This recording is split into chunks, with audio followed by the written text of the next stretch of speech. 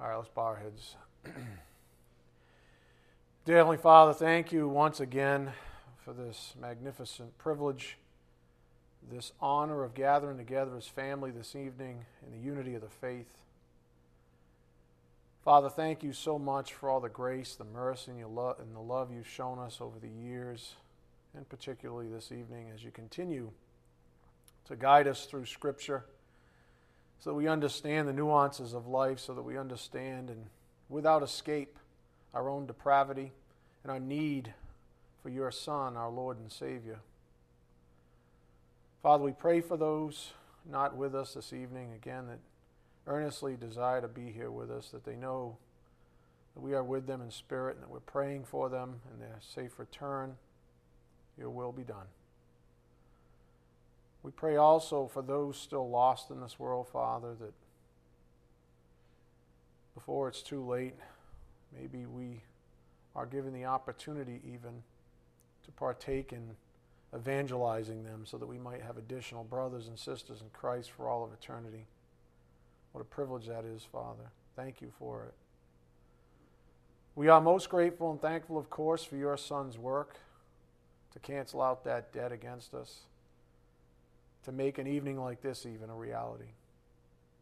We do just ask for your blessings on this evening's message. May it be edifying for our souls. We ask this in Jesus Christ's precious name. By the power of the Spirit we do pray. Amen. Again, this evening's message title is Why Are the Apostles So Encouraging? By grace they were prepared. Fantastic principles we've been learning now for months and months. We really are at the end of this sort of journey, at least as far as our current working framework is concerned, especially concerning what the apostles lacked and how we might be encouraged by such things. From Sundays and Tuesdays' lessons as a review, we were given this to think about: gratitude for the gospel. I think we can fall prey to becoming familiar. It's almost heinous to think about that, to become familiar with the gospel. I mean, how do you become familiar with the cross? How do you become familiar with our Lord and Savior? Yet, frankly, it happens. Anyone want to raise their hand and say that it doesn't happen? Of course it happens. And frankly, that's why we're encouraged by the apostles, because, heck, even Peter denied him 3 times. And so it happens. And this has been sort of the wake-up call that we've been getting from the pulpit as of late. Every day we wake up, we should include in awe or be in wonder for the fact that God has saved us by grace through faith, not of works, lest anyone should boast. Every day we wake up should include in awe and wonder for the fact that God has saved us by grace through faith. Go to Romans 1:16. Romans 1:16. This evening's message has quite a few moving parts, so try to hang in there. If you're not kept up, just sort of, hang in there best you can. Romans 1:16. Again, this is the point on the board: gratitude for the gospel. Paul said it, "For I am not ashamed of the gospel, for it is the power," a lot of work on power as of late, "for it is the power of God for salvation to everyone who believes, to the Jew first and also to the Greek. For in it the righteousness of God is revealed from faith to faith, as it is written, but the righteous man shall live by faith." And I was thinking about that today. We are saved. Think about this. And this is why we should have this gratitude towards the gospel, because the gospel is alive in us. It's not just on the back of some coin or some tract. It's alive in us. We live by it. We depend on it. Our very hope for eternal life depends upon it. So we have to, as I like to coin it, live the gospel reality. So think about it this way: we are saved not just once, but daily by the very power of God. What did verse 16 say? I'm not ashamed of the gospel, for it is the very power of God for salvation to everyone who believes. Is that a one-time thing that we're supposed to just rest our hats on? Say, oh, in 1973 I was saved, I was baptized, this whole thing. No. We're supposed to live this thing. It says the righteous man lives by faith. From faith to faith. That means it's an active faith. It moves. We're sanctified. This is what the Spirit's been teaching us. We are saved not just once. And then we hang our spurs up and say, giddy up off into the sunset. I guess I'll see you in heaven, Jesus. We're not saved just once. We're saved daily. Saved means delivered. And unless anyone here wants to say that they've been completely delivered from sin, not just the penalty, but the very power of sin, or the presence of sin in our lives, then guess what? We have to be saved daily. Thanks be to God. That's the point. That's what Paul was writing. And that's why every time we go back to this passage, it just magnifies, doesn't it? It just amplifies. Why? Because we're learning more and more about the centerpiece of our life and what it should be. And it is the gospel. It's why God leaves us here after salvation. I mean, what other purpose do we have? But what are we going to be, reckless endangerment to ourselves? What are we here for? So we are saved not just once, but daily by the very power of God. And that's the way you ought to think about the gospel. Not just some one-time event that you're supposedly grateful for because you get a free trip to heaven. We are saved not just once, but daily by the very power of God, which really is an ongoing reason to be very grateful. Because you have real-time power when you have genuine faith. For example, we saw this on Tuesday. Go to 1 John 2:14. 1 John 2:14. You have real power when you have genuine faith. 1 John 2:14. Not a spurious or a false faith, genuine faith. 1 John 2:14. He wrote, I have written to you, fathers, because you know him who has been from the beginning. I have written to you, young men, because you are strong, and the word of God abides in you, and you have overcome the evil one. You can't do that on your own. That takes real power. And John's talking about it in the active sense, being saved daily, being able to overcome daily even, not just one time. We have power to keep his commandments even, something unbelievers are incapable of doing, even if they do the same things we do. Again, we are able to keep his commandments the way he wants us to keep them. It's just like a parent who says, clean your room, and the kids, the whole time, I cleaned it. Or would the parent really want a kid to say, I'm grateful I have a room. Let me go clean it since you've asked me. Which one is following the commandment? They're doing the same thing. At the end of the day, the room's tidied up, right? Well, which one do you think is actually following the commandment? Because included in the commandments of God is the heart, is the motivation, is the attitude. That's why religion never works, because the attitude's always wrong. We think we can appease God by doing certain things, going to church and saying this prayer and repeating that prayer a bazillion times. That's garbage. So we have the power to keep his commandments, something unbelievers are incapable of doing, even if they do the same things we do. Why? Because their heart isn't right. That's why. Go to 1 John 5:1. 1 John 5:1. You see, there's no fooling God because, as Scripture says, God sees the heart, right? So God sees your attitude in everything that you do. 1 John 5:1, whoever believes that Jesus is the Christ is born of God, and whoever loves the Father loves the child born of him. By this we know that we love the children of God, when we love God and observe his commandments. For this is the love of God, that we keep his commandments, and his commandments are not burdensome. That's a big deal. His commandments are not burdensome. Matter of fact, they're there to set us free, to free us from all the burdens of the flesh. For whatever is born of God overcomes the world. And this is the victory that has overcome the world. Guess what? our faith. Again, you have to have genuine faith to have real power. Who is the one who overcomes the world but he who believes that Jesus is the Son of God? Paul wrote about this, or his ability to depend upon the power of God for everything in his life. Go to Philippians 4:11. For everything, and that's our example. Was not Paul an apostle? He's not the one we've been studying as of late, but he is certainly an apostle. And what did he use the power of God for? Everything. Everything. You know, I've intimated this with you in the past because I was an arrogant you-know-what. And I said, no, God, you're a busy guy. I'll take care of this. And, you take all the big things, I'll take the little things. That's garbage thinking. Completely garbage. Philippians 4:11. Not that I speak from want, for I have learned to be content in whatever circumstances I am.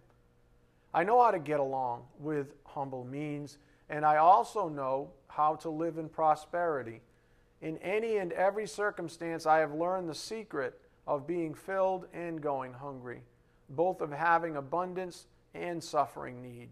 And then he says it, I can do all things through him who strengthens me. Not some things, not most things, not the things that I really, need him for. All things through him who strengthens me.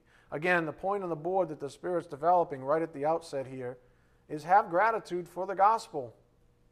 Every day we wake up should include an awe and wonder for the fact that God has saved us by grace through faith. And this evening he's also added that we are saved not just once, but daily. And I'll reflect with you here for a moment. This past week was quite an introspective week for me.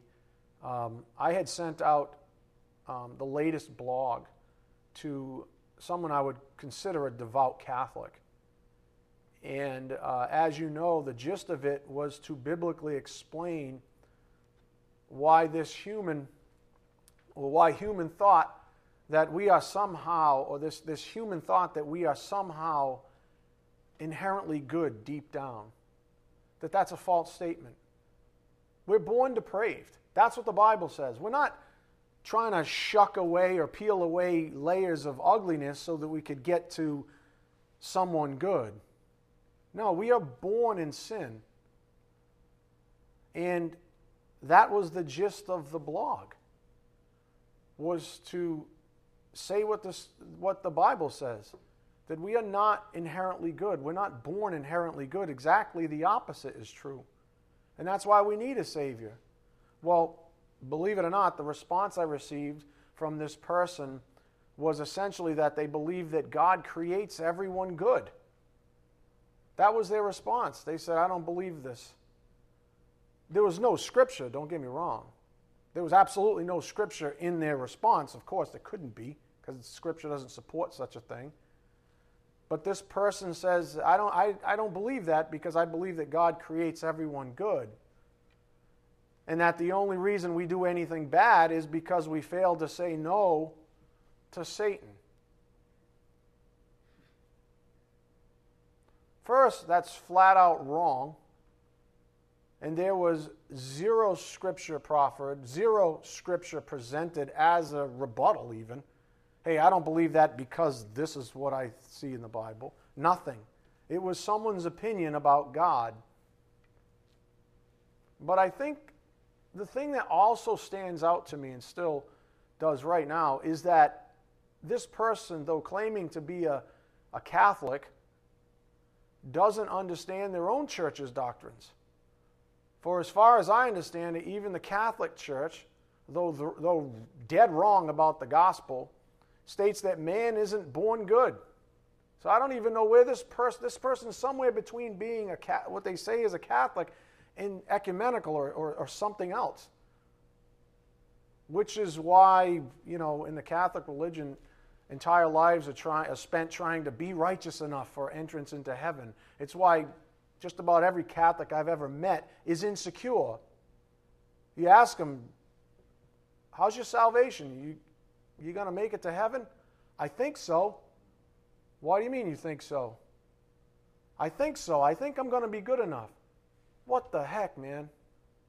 You're never going to be good enough. That's the whole point of the cross. They don't understand that. But this person was somewhere between that and something else even, which means a supposed devout Catholic. And I'm not picking on the Catholics. It could be many religions. It's halfway between their own religion, which they don't even understand, and something possibly even more heinous that they don't understand. But none of it, mind you, is in the Bible. That's the whole point. None of it's in the Bible. So what, it's everybody's opinion? No. God's going to bow down to man's opinion about salvation? I don't think so. So this was quite a disturbing exchange. And as you can imagine, it made me think why a person ends up in that place. It's interesting because when I sat down to read my Bible this morning, the Spirit took me to 1 Corinthians 1. And after reading this one chapter, I had perfect clarity on why this person said what they said. In brief, as we'll see, to this person, the cross of Jesus is foolishness. They may never say that, but that's exactly what they're saying when they say what they say. What did Jesus die for then if people are born good enough on their own accord to make it to heaven, to be saved, to be able to save themselves? What did Jesus die for then? As Paul would say, he must have died needlessly. By the way, this is the same person who's told me that they believe that God will save Muslims and Hindus and everyone else. Why? Because he'd never create someone and then sentence them to hell. That's their argument. The problem is that is void of Scripture. There is absolutely no support whatsoever in the Word of God. My retort to them was, then you really just concede this. You don't believe that the Bible is the actual Word of God. That's what you're telling me. You don't believe that the Bible is the Word of God. That's what you're telling me. If you want to concede that, I'm good. End of discussion. I'm not going to cast my pearls before swine. I'm not going to keep haunting you about it. I've said my piece. I've stated my case. I've used, how many verses were just in that one little blog? It's like 3 pages long. It had 20 verses in it, for crying out loud. I got nothing back. But that's the way it goes. This is why I will make this plain statement. Any Catholic that believes or follows the doctrines of the Roman Catholic Church, and that's what they believe, and that's all they've ever believed, cannot be saved. Why? They have the gospel wrong. That's why. And I'm talking about someone who abides by their doctrines. If that's all they believe, they cannot be saved. That's not me talking. That's this talking. This is why I believe, and this stinks, honestly. I have a lot, look, I grew up Catholic. A lot of my extended family is from this religion. It stinks to know the truth and know that these people reject it. But this is why I believe most devout Catholics aren't actually saved. Not the ones I know. Which is also why, when presented with the gospel of Jesus Christ, they reject it. And just as a side note, don't ever be fooled by a person who simply answers the question, is Jesus your Savior? Oh yes, of course. Don't ever be fooled by that. Ask the probing question. What does that mean to you? Saved from what exactly? And why are you striving so hard to be good enough to impress God?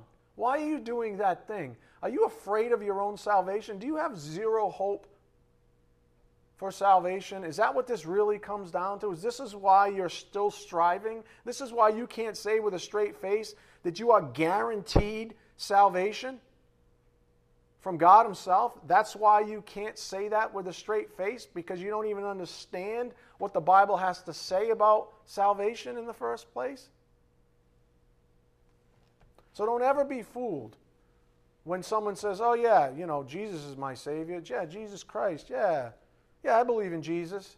Well, what does that mean, you believe in Jesus? Seriously, what does that actually mean? Well, he said, you got to believe in me.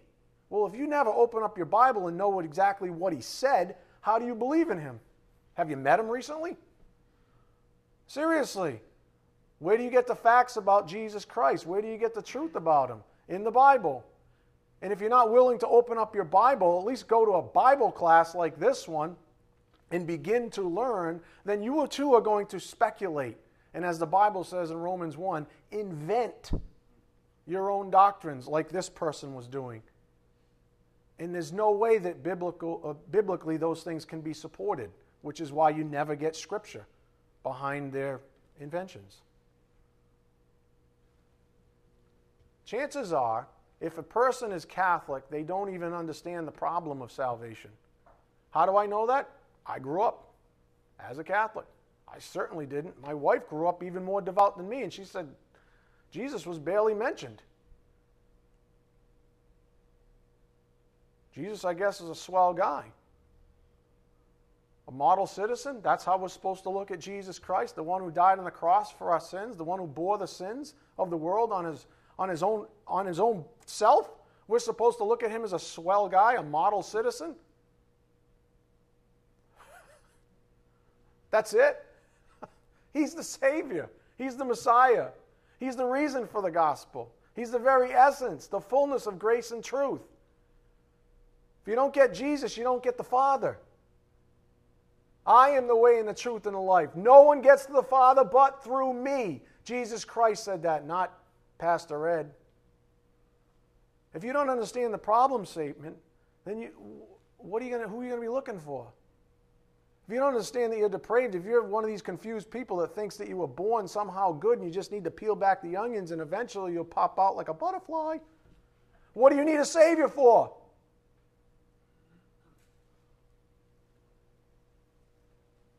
Kind of hard to conceptualize the need for a Savior if your definition of salvation is askew, don't you think? In fact, up here on the board, how the gospel gets perverted. A person who doesn't understand salvation proper won't seek the Savior proper. Rather, they will seek a different Savior to a different problem statement. Most of the time, people believe they can save themselves. They can do all the work. Where is she? Come on, sweetie. They can dress up the pig. You see? Put some pumps on there, some lipstick, some long eyelashes, and all of a sudden the flesh is presentable to God. No, it's not. It's still a pig. But that's what people think they can do. Dress up a pig and then end up at the pearly gates and I can walk in because I look good to God? No, wood, hay, and straw. All those so-called human good works are garbage.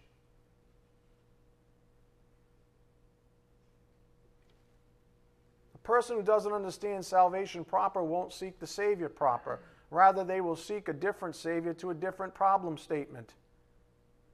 A lot of people think the problem statement is just making myself better, cleaning up my act.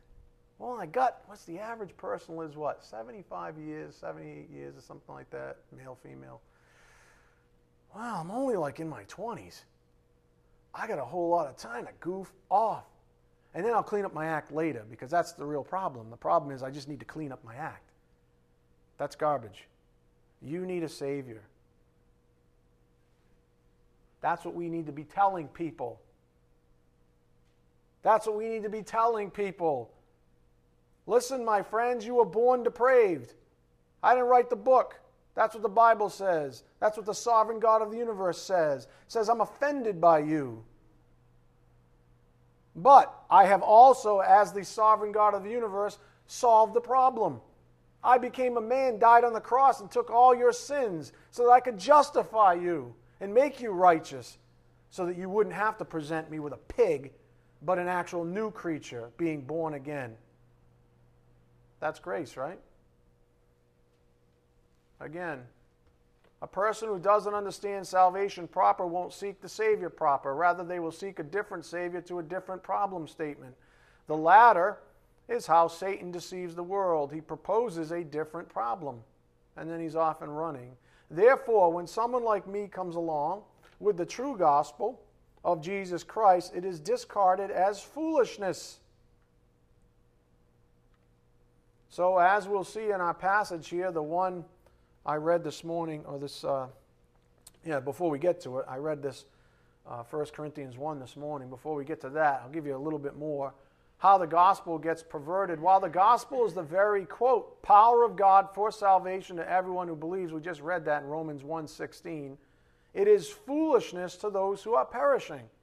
There might be people listening to my voice right now and they're going, this guy is on crack.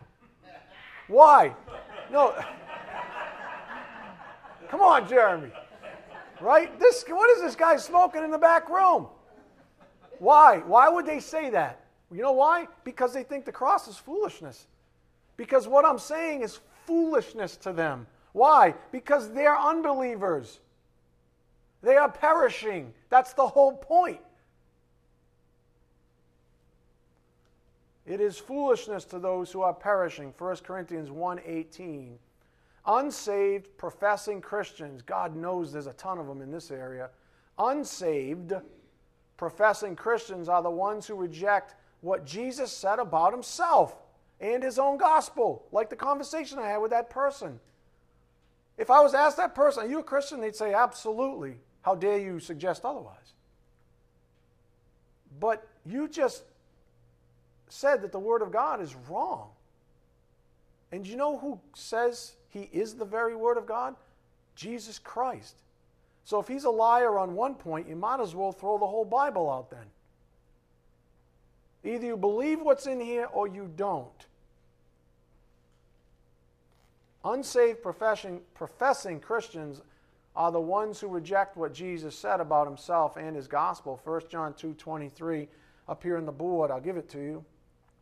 Whoever denies the Son does not have the Father. The one who confesses the Son has the Father also. There is no other way, no other name to get to the Father, to be saved, but through Jesus Christ. If you think you can save yourself, you have a major problem on your hands. You cannot save yourself. This is what we should be telling people, not just this maniacal ball guy from a pulpit in North Dighton. It should be all of you out there spreading the gospel, challenging people, saying, hey, listen, you're a sinner. You need a Savior. You weren't born good. Oh, but I do all these good things. But your attitude stinks to the high heavens, literally. It's all wood, hay, and straw. It's all for naught. The only way you're ever going to be righteous enough to fellowship with God for all of eternity is to have Jesus Christ's own righteousness imputed to you by God the Father. That's what happens at salvation. You will never measure up to the holy God of the universe. Whoever denies the Son, and that's what Jesus Christ stood for, what I just said. So you either believe that or you don't. If you believe it, whoever denies the Son does not have the Father. The one who confesses the Son, if you agree, remember confess means to homologeo, it means to agree with the Son, has the Father also. Those are the facts. So let's read our passage now, the one that I sat down over. Well, I almost said coffee, but I can't have coffee anymore, so my green tea and honey. In keeping with our primary course of study, let's keep an eye on the word power as it is interwoven into this passage. Go to 1 Corinthians 1. I'm just going to read it. I mean, it's just so impregnated with so much of what we've been studying over the past, I'd say 6 months to a year. I'm just going to read it with you, and I challenge you to go home this evening, read it again on your own time, see what the Spirit says in your own life. 1 Corinthians 1, Paul, called an apostle of Jesus Christ by the will of God, and Sosthenes, our brother, to the church of God which is at Corinth, to those who have been sanctified in Christ Jesus, saints by calling, with all who in every place call on the name of our Lord Jesus Christ, their Lord and ours. Grace to you and peace from God our Father and the Lord Jesus Christ. I thank my God always concerning you for the grace of God which was given you in Christ Jesus, that in everything you were enriched in him, in all speech and all knowledge, even as the testimony concerning Christ was confirmed in you, so that you are not lacking in any gift, awaiting eagerly the revelation of our Lord Jesus Christ, who will also confirm you to the end, blameless in the day of our Lord Jesus Christ. God is faithful, through whom you were called into fellowship with his Son, Jesus Christ our Lord. Now I exhort you, brethren, by the name of our Lord Jesus Christ, that you all agree, and that there be no divisions among you, but that you will be made complete in the same mind and in the same judgment. For I have been informed concerning you, my brethren, by close people, that there are quarrels among you. Now I mean this, that each one of you is saying, I am of Paul, and I am of Apollos, and I am of Cephas, and I of Christ. Has Christ been divided? Paul was not crucified for you, was he? Or were you baptized in the name of Paul? I thank God that I baptized none of you except Crispus and Gaius, so that no one would say you were baptized in my name. Now I did baptize also the household of Stephanas. Beyond that, I do not know whether I baptized any other. For Christ did not send me to baptize, but to preach the gospel, not in cleverness of speech, so that the cross of Christ would not be made void. For the word of the cross is, here it is, the word of the cross is foolishness to those who are perishing, but to us who are being saved, it is the power of God. It's everything to us. For the word of the cross is foolishness to those who are perishing, but to us who are being saved, it is the power of God. For it is written, I will destroy the wisdom of the wise, and the cleverness of the clever I will set aside. Where is the wise man? Where is the scribe? Where is the debater of this age? Has not God made foolish the wisdom of the world? For since in the wisdom of God the world through its wisdom did not come to know God, God was well pleased, through the foolishness of the message preached, to save those who believe. For indeed Jews ask for signs and Greeks search for wisdom, but we preach Christ crucified. In other words, very simply, to Jews a stumbling block, and to Gentiles foolishness. But to those who are the called, both Jews and Greeks, Christ, the power of God and the wisdom of God. Because the foolishness of God is wiser than men, and the weakness of God is stronger than men. For consider your calling, brethren, that there were not many wise according to the flesh, not many mighty, not many noble. But God has chosen the foolish things of the world to shame the wise. And God has chosen the weak things of the world to shame the things which are strong. And the base things of the world and the despised God has chosen, the things that are not, so that he may nullify the things that are, so that no man may boast before God. But by his doing you are in Christ Jesus, who became to us wisdom from God, and righteousness and sanctification and redemption, so that, just as it is written, let him who boasts, boast in the Lord. You can see Paul's heart there. You can see how he depends on the very power of God. You can see how he dispels the human rationalism, human wisdom, throws it out. And Paul was, frankly, more intelligent than most people in his, quote, graduating class, so to speak. Again, the reason for the last two principles is to get us rightly postured on the very power of God. Let me give them to you again. How the gospel gets perverted. A person who doesn't understand salvation proper won't seek the Savior proper. Rather, they will seek a different Savior to a different problem statement. The latter is how Satan deceives the world. He proposes a different problem. And while the gospel is the very power of God for salvation to everyone who believes, Romans 1:16, it is foolishness to those who are perishing, 1 Corinthians 1:18. Unsaved, professing Christians. Now they may be your toughest soil, to borrow from the parable of soils. An unbelieving, professing Christian may be the most difficult soil you ever try to sow seed on. Why? Because they think they already have it right, and they're arrogant, and they're puffed up, And they say, no, thank you. I've got my religion. All I do on Sundays is check a little box. And because I check this box, because I put on a nice suit, maybe I even put on a tie for Jesus Christ and for God, He's impressed somehow. And that's what's going to get me into heaven. I just go to every so often. All right, maybe I don't do it that much. Maybe I go on Easter and Christmas, and I go with Grandma. But because it's with Grandma, who's like, holy, God's like, oh, by virtue of you being next to that holy woman, who may even be an unbeliever, by the way, next to that holy woman who's so devout in her religion, God's pleased. And that's what I need to do to be saved. So go away, Mr. Bald Guy. Go away, Jeremy. Go away, Michael. Go away, Scotty. Go away, all you kids in the back who are interested. Go away from all you people. Just shuffle along. Just shuffle along. Because I've got my religion, thank you very much, and it includes me saving myself. Just watch me how I dress up this baby.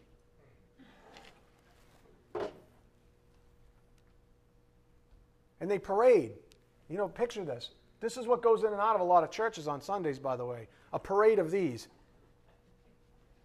Right? There's Grandma. There's Uncle Jimmy. There's you. Trying to impress God. And he's like, I'm not impressed.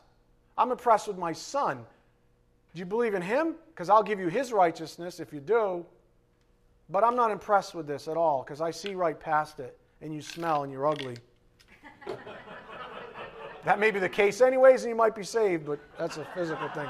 We'll have another discussion about cleanliness at some later date, after we get the gospel straight.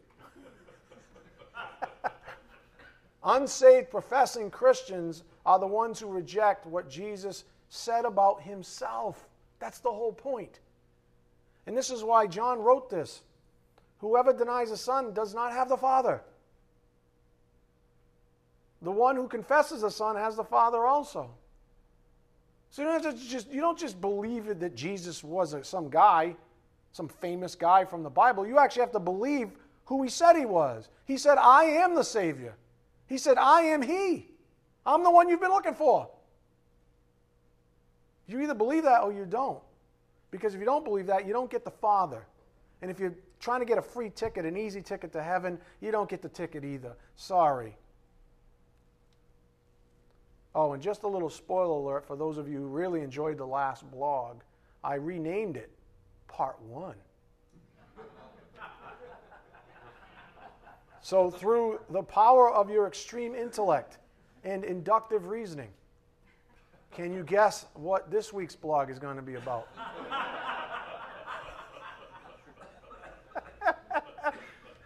Maybe it's Part 2. Just going out on a limb, in case you didn't have that extreme intellect. In any case, the fundamental truth being explained relates to Paul's statement. Go to Romans 7:18. Romans 7:18.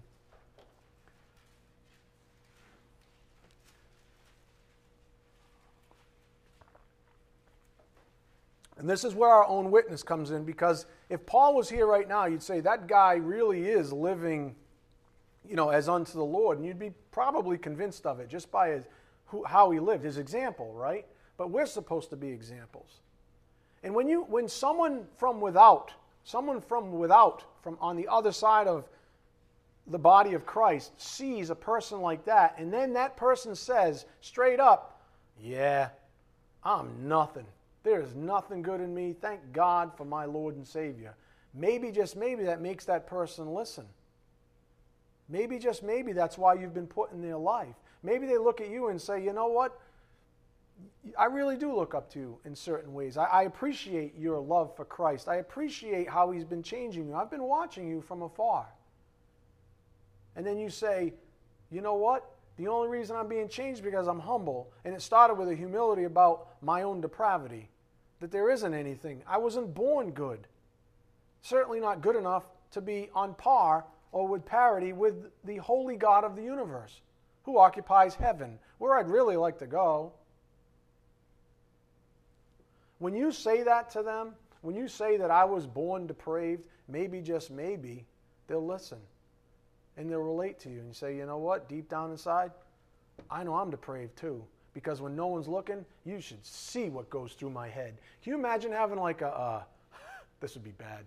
Can you imagine having like a little touch screen on your forehead that as your thoughts went by, it was projected and everybody could see it?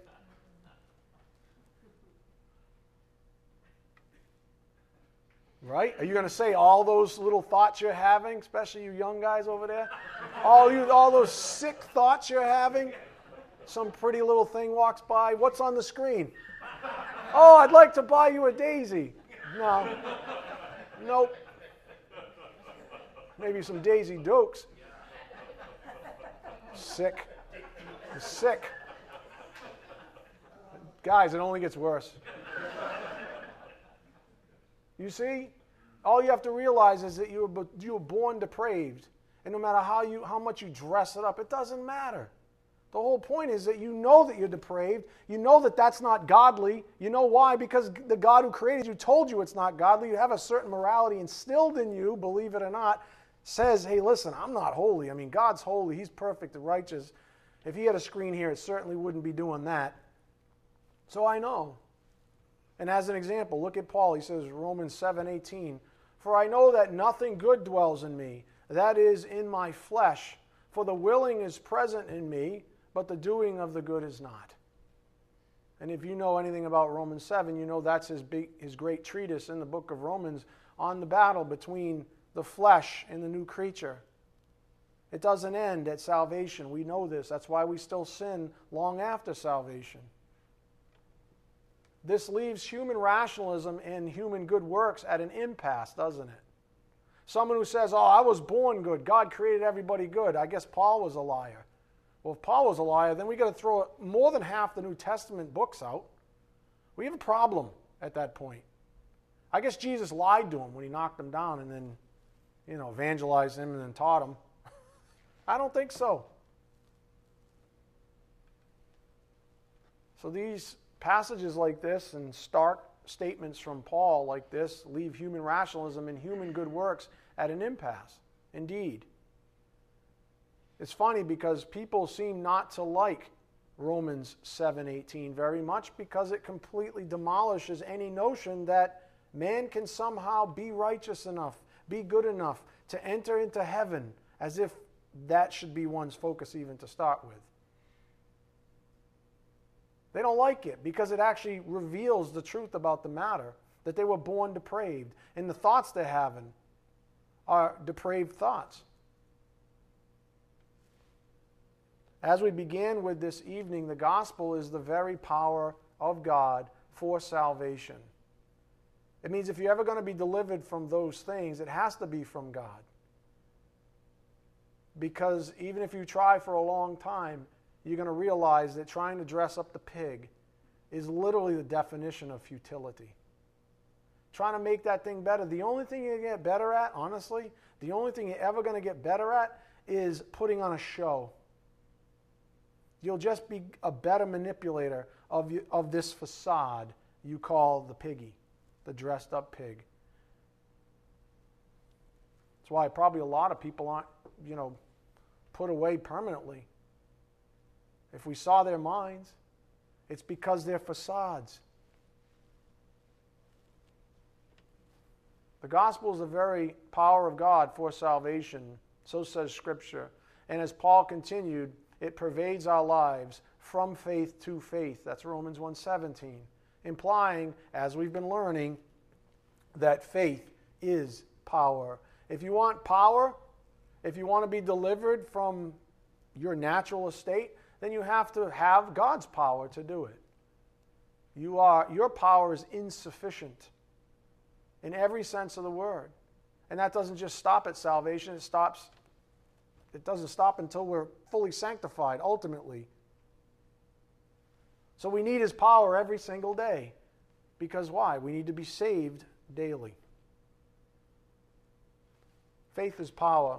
You might ask yourself, well, how do I know for sure if I have faith in the Word? Easy, you are obedient to it. Don't become legalistic. Don't say, give me the rules and I'll abide by them. Your heart's not in it. If your heart's in it and you're obedient to the Word, then you know you have faith. Go to Philippians 2:13. Philippians 2:13. How do you know you have faith in the Word? Easy, you are obedient to it. If faith is power, then it's going to deliver you. This is why a lot of people say, why am I not delivered? Why am I still miserable? Why have I been at this for so long? I'm still miserable. Because you don't have the faith. And because you don't have the faith, you haven't been delivered by the very power of God. Because it is the very power of God for salvation. That's the gospel, the good news. Philippians 2:13, for it is God who is at work in you, not you. It doesn't say man who is at work in you. It doesn't say it is yourself who is at work in you, both to will and to work for his good pleasure. Do all things without grumbling or disputing, so that you will prove yourselves to be blameless and innocent, children of God, above reproach, in the midst of a crooked and perverse generation, among whom you appear as lights in the world, holding fast the what? Word of life. Why? Because that's where the power is. Holding fast. The thing you want of all things is right here, my friends. This is it. This is what you want. This is the great jewel. This is more precious than gold. This is what you want in your soul. You hold fast to the word of life. That's why we're here tonight. So that in the day of Christ I will have reason to glory, because I did not run in vain nor toil in vain. In other words, Paul said, I want what's best for you. As does this shepherd that's talking to you right now. Why am I here? For you. Because Jesus, my Lord, said, teach them the truth. In season and out of season. When it's popular or unpopular, it doesn't matter. The truth is the truth. Cling to it. The word of life up here on the board refers to the gospel, which, when believed, produces spiritual and eternal life, a la Ephesians 2:5. Even when we were dead in our transgressions, made us alive together with Christ. By grace you have been saved. Now that is power. That is power. Like I said, I think it was last Sunday or the Sunday before. The fact that anybody sitting here right now is saved is a miracle. It's flat out a miracle. You don't perform miracles, which means you can't save yourself. You're not going to be able to save yourself. But the fact that any of us are saved, that's real power, and therefore it's a miracle. And to add to that, on the word of life, the Word of God speaks often of its own power and its abilities to sanctify whatever it is that God desires to set apart for His purposes. God has a plan. And the Word of life is what accomplishes it. Remember we saw all those passages? By the Word of God, by the Word of the Lord, etc., etc., etc. The heavens were made. The earth was... everything is done. He upholds all things by the word of His power. That's in Hebrews. Everything's held together, even physics, science, chemistry, everything. The air that we breathe, everything, molecules, think about it, everything. The important things being the spiritual things, never letting us go. I lost not one. God is faithful. He says, if I'm going to call you out, I'm going to keep you. That's the bind that really matters, not whether or not I let this thing go and all of a sudden it goes up. Wouldn't that freak you out?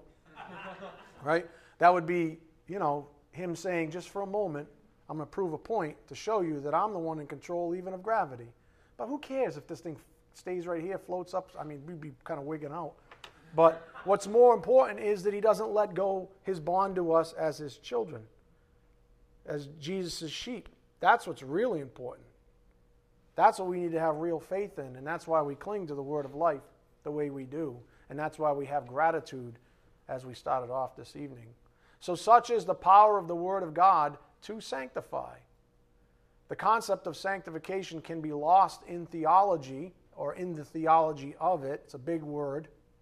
So the Spirit gave us some practical food for thought up here on the board. This is about our lives. If we think real practically about what sanctification is, what does it mean to be sanctified? So He says, I save you. I've saved you from the penalty of sin. Now I need to sanctify you, set you apart from the power of sin, and then eventually I'm going to set you apart from the very presence of sin. I've taught you this as positional, experiential, and ultimate sanctification. I don't really care if you know those terms necessarily, but that's how it goes. Here's the point. Anytime there's godly movement in our lives, under the power of the Word and the Spirit, we may rightly say that it is a part of our sanctification. Maybe somebody got saved this evening. I don't know. That'd be cool. Maybe not. Maybe somebody was saved and they saw something new in Holy Scripture and they have one iota more understanding or wisdom about that Scripture as it applies maybe to their own life. Maybe they hadn't seen it before. Maybe that perspective hadn't gone through their own soul before, and now it has. That's sanctification. It doesn't have to be this big emotional upheaval where we're flipping tables over and running around and levitating, and that doesn't happen here. So if anybody tries levitating, I'm going to ask you to leave. Right?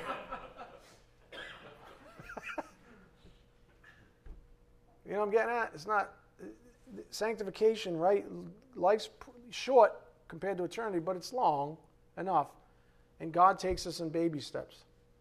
And some of us, if you've been with it, sometimes you have these you just ramp up, especially when you first get saved. You're like, oh, I love Jesus Christ. And then you kind of do this number. And then you go up, and then, sometimes it feels like you're dipping a little bit. I call it the stock market. If you ever watch a positive stock market, it's like this. It always goes up. If you were to trend the whole line, it always goes up and to the right, but you have these dips, and it goes up, and it does this. It's like that's how life is from my perspective. I have highs and lows, but ultimately I believe in His promise to sanctify me. Philippians 1:6, I promise to sanctify you, He says. So we know that it's going to always go up and to the right, but you're going to have up and downs and etc. So anytime there's godly movement in our lives under the power of the Word and the Spirit, we may rightly say that it is a part of our sanctification. That's a very good thing, and it will keep us from being frustrated, from saying, why am I not, super sanctified now? Why am I not a spiritual giant like Paul? Even Paul wouldn't say that about himself, frankly.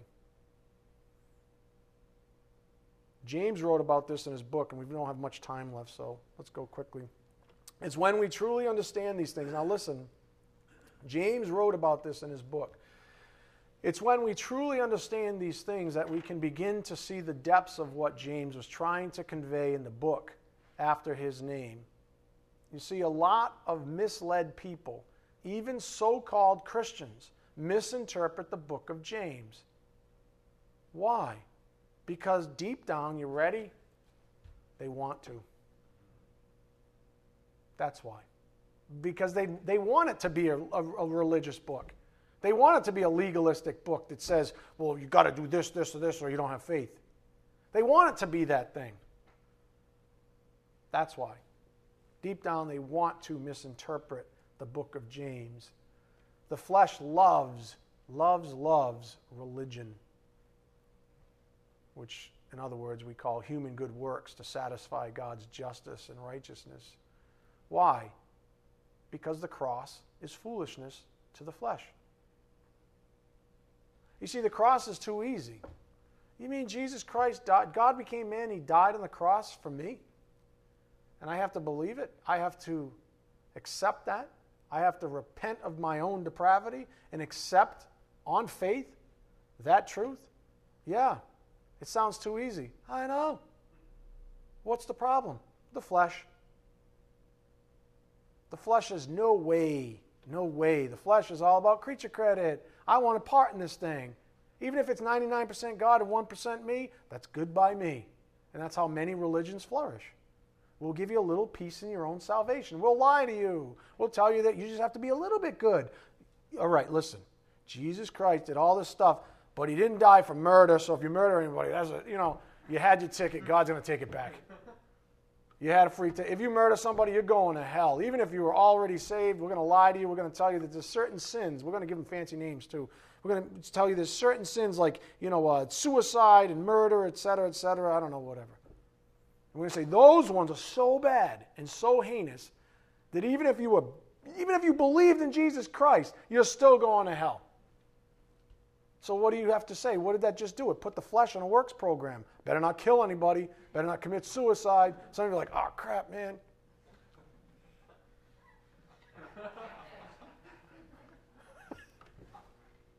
I always go back to David?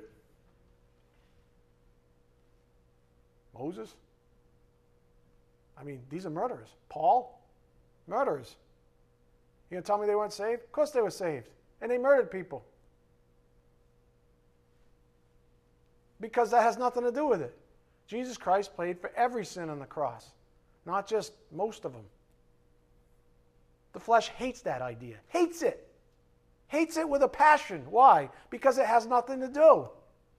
It has no way to make itself and separate itself for itself and sanctify itself for itself in the presence of other people's fleshes to make it look better, to make that person's flesh appear better, so that they can elevate themselves and be better and feel better about themselves. Because there's such a good little doobie, as long as I'm better than that guy, God's got to choose me into heaven, right?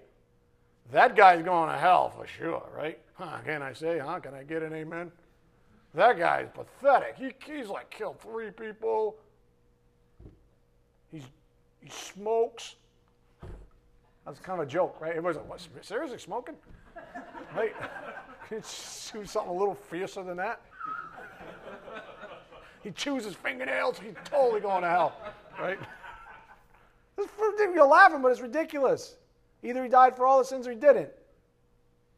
Amen? Yeah. Flesh hates that. Hates it. Because it can't somehow finagle itself above other people. And that's what the flesh wants. It's all creature credit. So, the cross is foolishness to the flesh, because it's too easy. However, to we who believe, it is everything. Foolishness to the flesh, everything to us. Everything. Amen? I lied to you. We're not going to read James, because we're out of time. So just come back. I can still in my notes, I promise. Amen? Let's bow our heads. Dear Heavenly Father, thank you so much for this wonderful opportunity to just revel in your grace and your love and your mercy in the gospel of your Son. Thank you so much for making it so abundantly clear to us. The inescapable truth is what it is, regardless of what people have to say about it, how they might reject it even. The cross is not foolishness. It is everything, Father, and we thank you for making that reality in our lives. We just ask for traveling mercies as we take the things we've learned out to a lost and dying world, Father, that needs it so desperately. We ask these things in Jesus Christ's precious name. By the power of the Spirit, we do pray. Amen.